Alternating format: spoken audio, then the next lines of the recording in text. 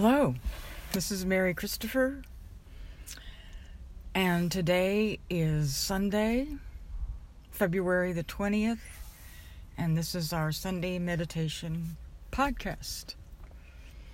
I'm sitting outside. I was sitting in the backyard next to all the trees, and now I'm in the front yard because the neighbors next door turned on their chainsaws.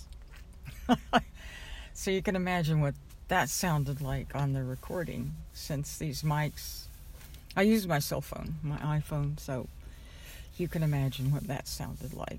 So I'm in the front yard, and there are still plenty of trees, so this is kind of a tree meditation day. It's gorgeous here. I'm sitting partly in the sunshine, and the air is like real cool and dry. It's like cool and dry, and the sun is shining, and the daffodils in the front yard are blooming.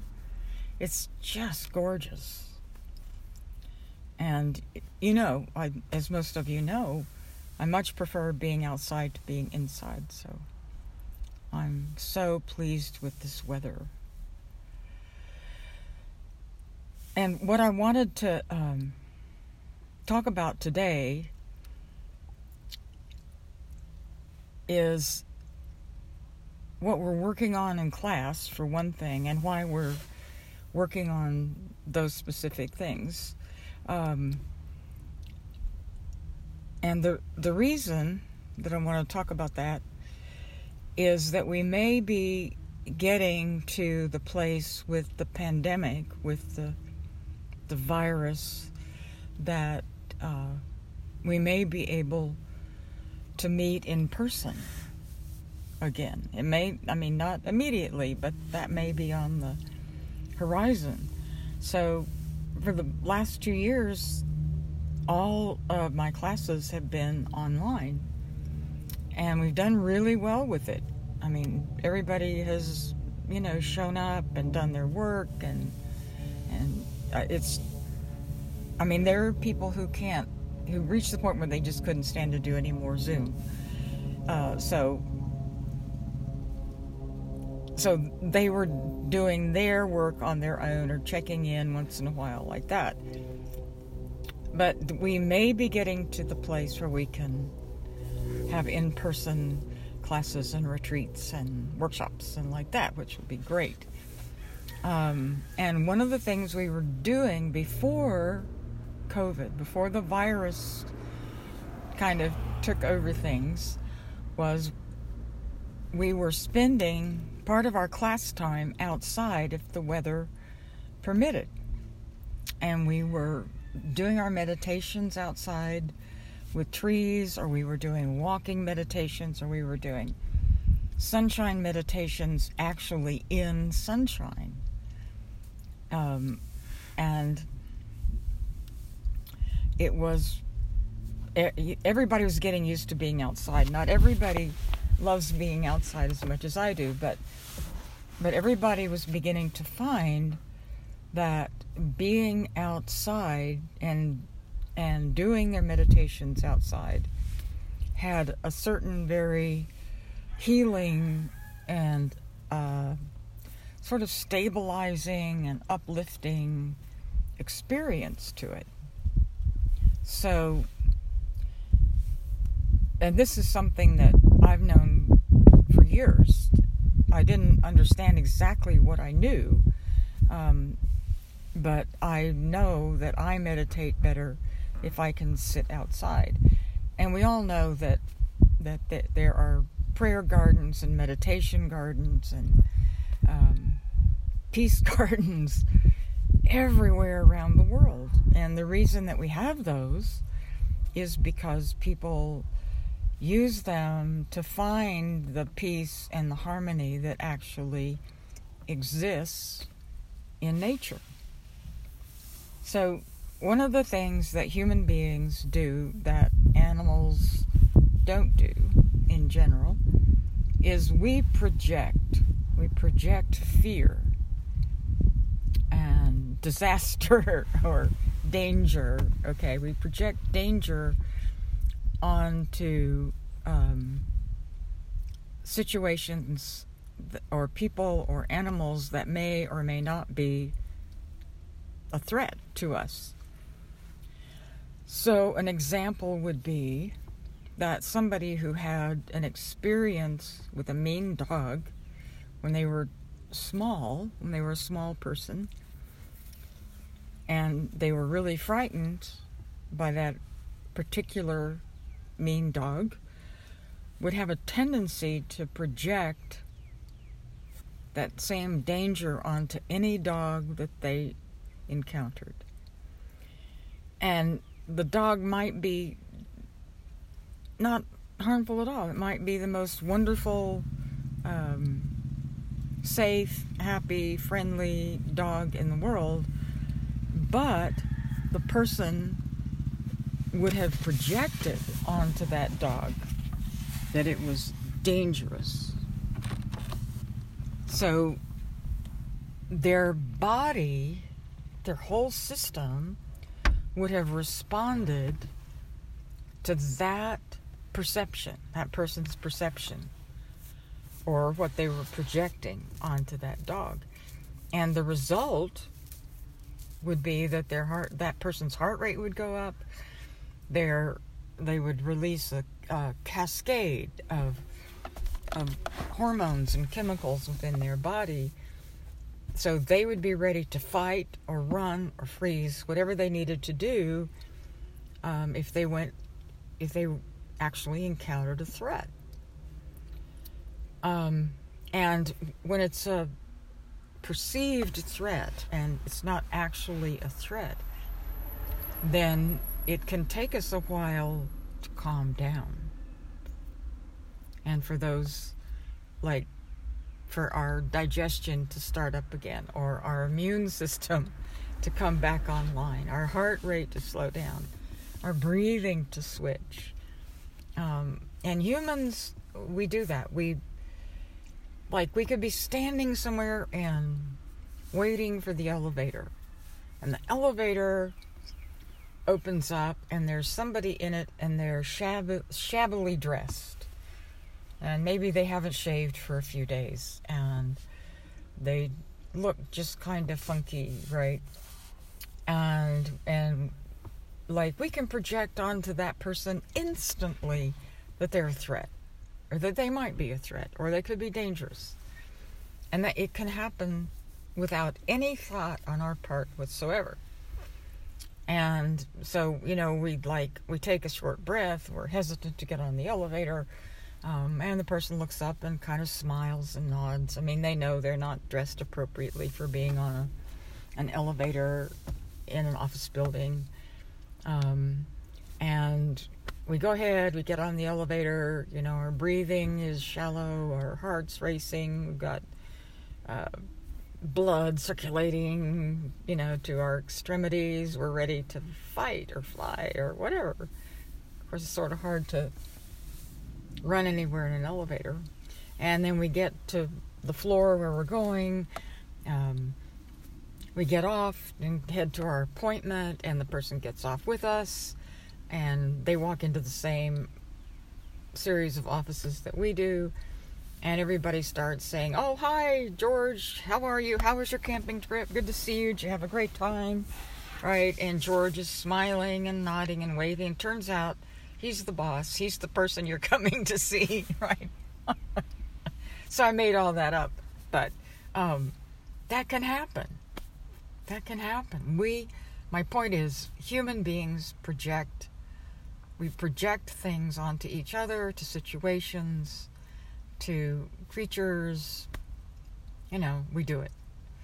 And it can keep us, the problem is it keeps us, or can keep us, in a state of emergency, with our heart rate up, our digestion shutting down, our immune system's compromised. And that's a real problem when we've got a virus running around the planet. So as we move back into the possibility of having workshops and retreats and classes in person, I'm hoping that we can put our focus back on either being comfortable meditating outside or learning to be comfortable. And the reason that I want to do that is that it can be amazingly healing. It can be tremendously healing. And one of the reasons is that there is harmony in nature. Yes, there are creatures running around and bugs that bite, and I mean there are all kinds of things that happen in nature, but there is an element of peacefulness and a way that nature is very coherent. I call nature the real world. Okay. So our body responds to that,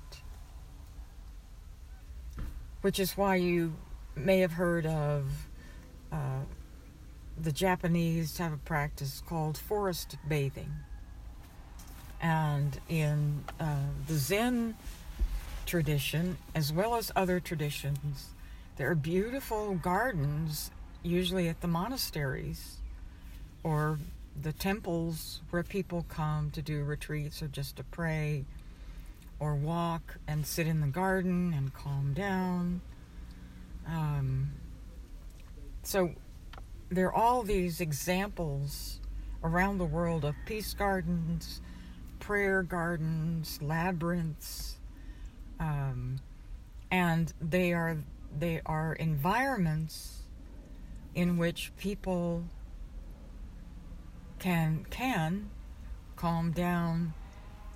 Our whole system can recalibrate, and we can feel much more at home in the world and with ourselves. So in honor of spring, it's coming, at least in the Northern Hemisphere, and winter is coming. Fall is coming in the Southern Hemisphere. So we're finishing up winter in the Northern Hemisphere and heading to spring, and they're finishing up summer in the Southern Hemisphere and heading toward fall. And here, of course, fall in most of the Northern Hemisphere, fall can be very beautiful. So hopefully, if you're in the Southern Hemisphere, your summer has not been too warm and you're looking forward to fall. Okay, because we're all looking forward to spring. So in honor of spring, I wanted to read to you from one of my favorite books, and it's I got a paperback copy for Christmas, so I'm just delighted with it, and I wanted to read just a little bit and share with you this person's experience with trees. The book is called The Hidden Life of Trees. It's written by Peter Wohlleben. He's German. And the subtitle is What They Feel, How They Communicate, Discoveries from a Secret World. So sometime in the 70s or the early 80s, somewhere in there, a book came out. I think it was by Peter Tompkins, and it was called The Secret Life of Plants, and it was based on research that he had done into how plants communicate with each other and how plants and humans communicate, or how plants respond to what humans think and feel. Okay, So this is The Hidden Life of Trees by Peter Wohlleben. Introduction to the English edition. And this edition, I believe, came out in 2016. When I wrote this book, I wanted to describe my experiences in the forest I manage in the Eifel Mountains in Germany and record what the trees had taught me. As soon as the German edition of the book was published, it was clear that the story I had to tell struck a chord with many, many people. My message, though grounded in a forest I interact with almost every day, is a message that applies to forests and woodlands around the world. I am most familiar with the struggles and strategies of beeches and oaks, and with the contrast between deciduous forests that plan their own futures and coniferous forests planted for commercial gain. However, the struggles and strategies in forests left to their own devices and the tension created when forests are planted instead of evolving at their own pace are issues that resonate far beyond my experiences in Hummel. I encourage you to look around where you live. What dramas are being played out in wooded areas you can explore? How are commerce and survival balanced in the forest and woodlands you know? This book is a lens to help you take a closer look at what you might have taken for granted. Slow down, breathe deep, and look around. What can you hear? What do you see? What do you feel? My story also explains why forests matter on a global scale. Trees are very important, but when trees unite to create a fully functioning forest, you really can say that the whole is greater than its parts. Your trees may not function exactly as my trees do, and your forest might look a little different. But the underlying narrative is the same. Forests matter at a more fundamental level than most of us realize. Before you plunge into this book to find out what I have discovered just by stepping outside my back door, I want to tell you a story about Yellowstone National Park in the United States to show just how vital undisturbed forests and woodlands are to the future of our planet and how our appreciation of trees affects the way we interact with the world around us. It all starts with the wolves. Wolves disappeared from Yellowstone, the world's first national park, in the 1920s. When they left, the entire ecosystem changed. Elk herds in the park increased their numbers and began to make quite a meal of the aspens, willows, and cottonwoods that lined the streams. Vegetation declined, and animals that depended on the trees left. The wolves were absent for about 70 years. When they returned, the elk's languorous browsing days were over. As the wolf packs kept the herds on the move, browsing diminished and the trees sprang back. The roots of cottonwoods and willows once again stabilized stream banks and slowed the flow of water. This in turn created space for animals such as beavers to return. These industrious builders could now find the materials they needed to construct their lodges and raise their families. The animals that depended on the riparian meadows came back as well. The wolves turned out to be better stewards of the land than people, creating conditions that allowed the trees to grow and exert their influence on the landscape. My hope is that the wolves' stewardship of natural processes in Yellowstone will help people appreciate the complex ways that trees interact with their environment, how our interactions with forests affect their success, and the role forests play in making our world the kind of place where we want to live. Apart from that, forests hide wonders that we are only just beginning to explore. I invite you to enter my world.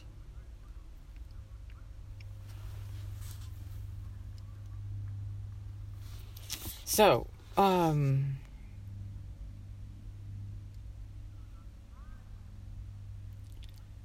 there is such amazing life, and in my experience, there's such a very authentic kind of calm and peace in forests, in woodlands, in the meadows that pop up in the midst of woodlands. And one of the things I've noticed myself is that my entire system recalibrates itself when I give myself time to be in nature. Whether it's beside a stream or sitting on a beach, or just in the trees with sunlight and butterflies flying around. There's just a peace and a calm there that is difficult to replicate. We can use our imagination to replicate that, and our systems do respond, definitely, and we do that a lot in class, and obviously I do it on my podcast. So I hope this week, we'll do a meditation in just a minute, and I hope this week that you're able to get outside, that you're able to be around some trees, which also function as oxygen factories. So when we are outside and we're meditating or walking through trees, we're breathing very fresh oxygen. We're also breathing in or absorbing negative ions, because those are produced as well. And the healing effects of sunlight are well known. So obviously I'm highly recommending, in case you hadn't noticed, right? I'm highly recommending that as our seasons change, as it warms up in the Northern Hemisphere and cools off, or becomes, as the seasons shift in the Southern Hemisphere, that you're able to be outside more, and that you'll take the opportunity to be with trees, to be with plants, and to just soak up the beauty and the life that is outside. With the virus, we've been isolated, and oftentimes we just haven't been outside as much as we might have been. So I can highly recommend this, in case you hadn't noticed, right? So let's do our meditation. And I thought we could do, this is one of the most popular meditations in class. And we call it either our heartwarming meditation or our sunshine meditation, or whatever you want to call it. But basically what we're doing is we're acknowledging and appreciating our hearts and the work that they do on the amazing strength and harmony that they have in the way that they function. And your heart may not beat perfectly. You may have all kinds of conditions that you're trying to deal with. And if you're still on the planet, your heart is functioning enough to keep you here. Okay, so thank goodness for that. Thank your heart for that. And I grew up with people who often would say, well, bless your heart, right? And it was something I was accustomed to hearing growing up, and it was something I loved to hear, that bless your heart. I thought that was great. And it's something I miss, and occasionally I'll be on the phone with somebody, a support person or something from the deep south, right? And, if they've been really helpful, I'll say, thank you so much. You're very helpful, very thoughtful, or, whatever. And they'll say, well, bless your heart, right? And that always makes me feel very much at home. So wherever you are, whatever you're doing, bless your heart and bless all the good pumping it does. So we know that a lot of feeling and different frequencies flow through our hearts. And we'd like to have our hearts be like clear channels for warmth and love and kindness to flow through that into our world. So that's one of the reasons that we do these meditations. Okay, so wherever you are, whatever you're doing, stand up. Let's stand up. Let's move around. Stretch a little bit. We're all sitting probably far too much. So move around, wiggle. Take some deep breaths. Flex your hands. Flex your toes. Wrinkle your nose, right? And then find a comfortable spot. Some place where you can be really comfortable. Might be sitting in your favorite chair, sitting on the floor, leaning against the sofa, lying on the sofa, wherever you're comfortable, okay? And I'm going to walk us into our meditation using our breath. Then we'll have about 4 or 5 minutes to meditate and be quiet. And then I'll walk us out using our breath. And one of the reasons that we do a short meditation is that we can benefit tremendously by doing 2 or 3 or even 1 short meditation a day compared to not doing one at all. So if what you can get into your day are 2 5-minute meditations, then you are doing a great deal of good for yourself and for those around you as well. So let's let ourselves be centered and calm and relaxed.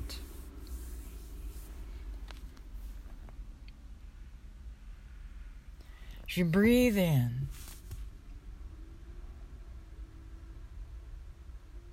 following your breath all the way in down to your solar plexus, feel yourself becoming more centered.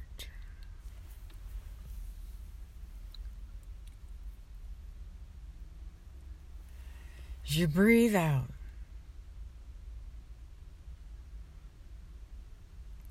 following your breath out from the bottom of your lungs, up past your heart, through your throat, and out into the space all around you. Allow yourself to relax.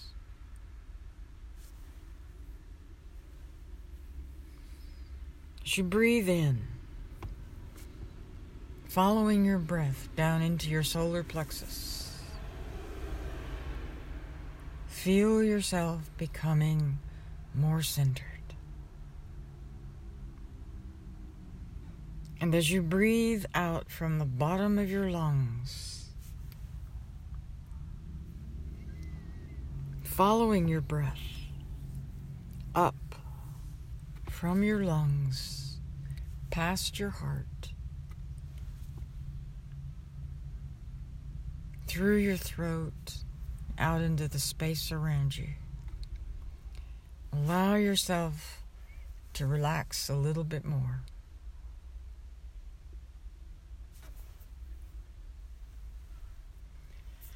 When you're feeling centered and relaxed and you're comfortable with your breath, then bring your awareness to your heart.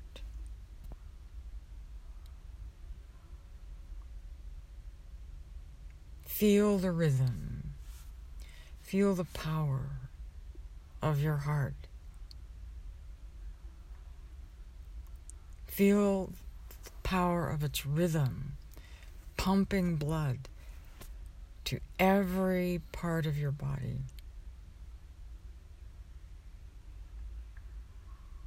Bringing fresh oxygen, nutrients, picking up CO2, waste,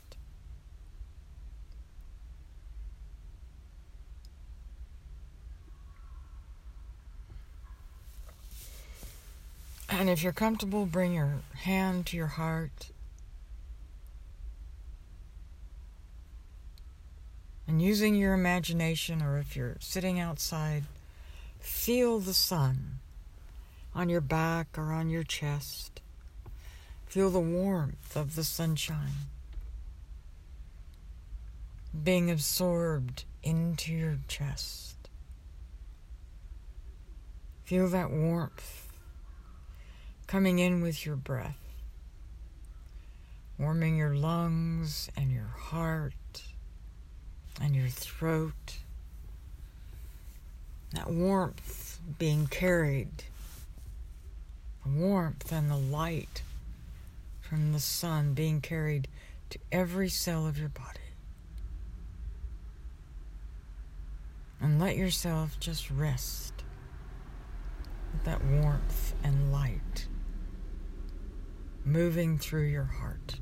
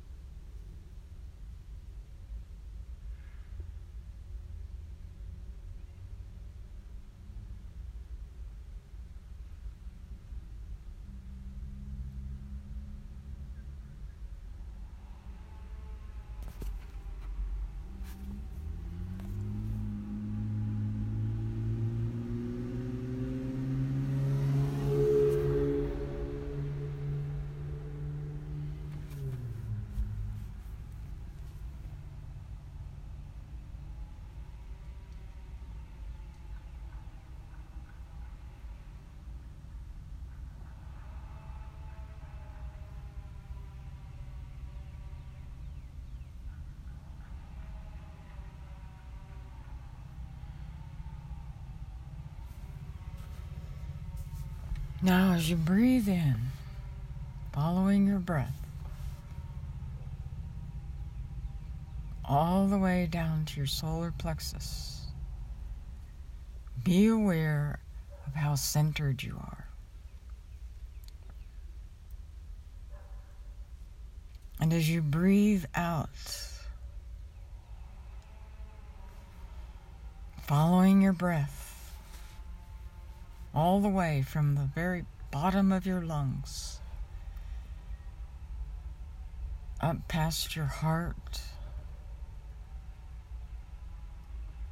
through your throat and out into the space all around you, through your nose or your mouth. Be aware of how relaxed you are.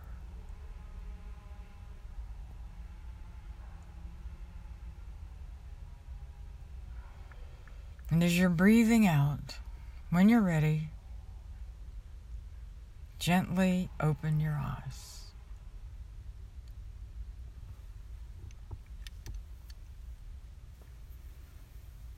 Very good. Excellent, excellent. So I hope you could feel, sense the warmth of the sun, freshness of the air, the beauty and the power of your heart, the rhythm, like a little drum beat that we carry around inside ourselves. That drum beat, that rhythm is always there. And it can be very calming and stabilizing.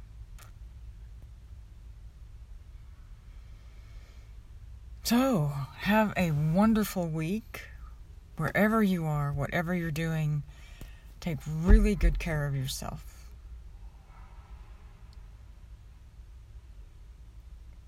Remember to smile.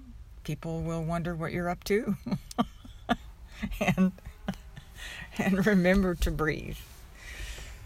We'll talk next week. Thanks for listening.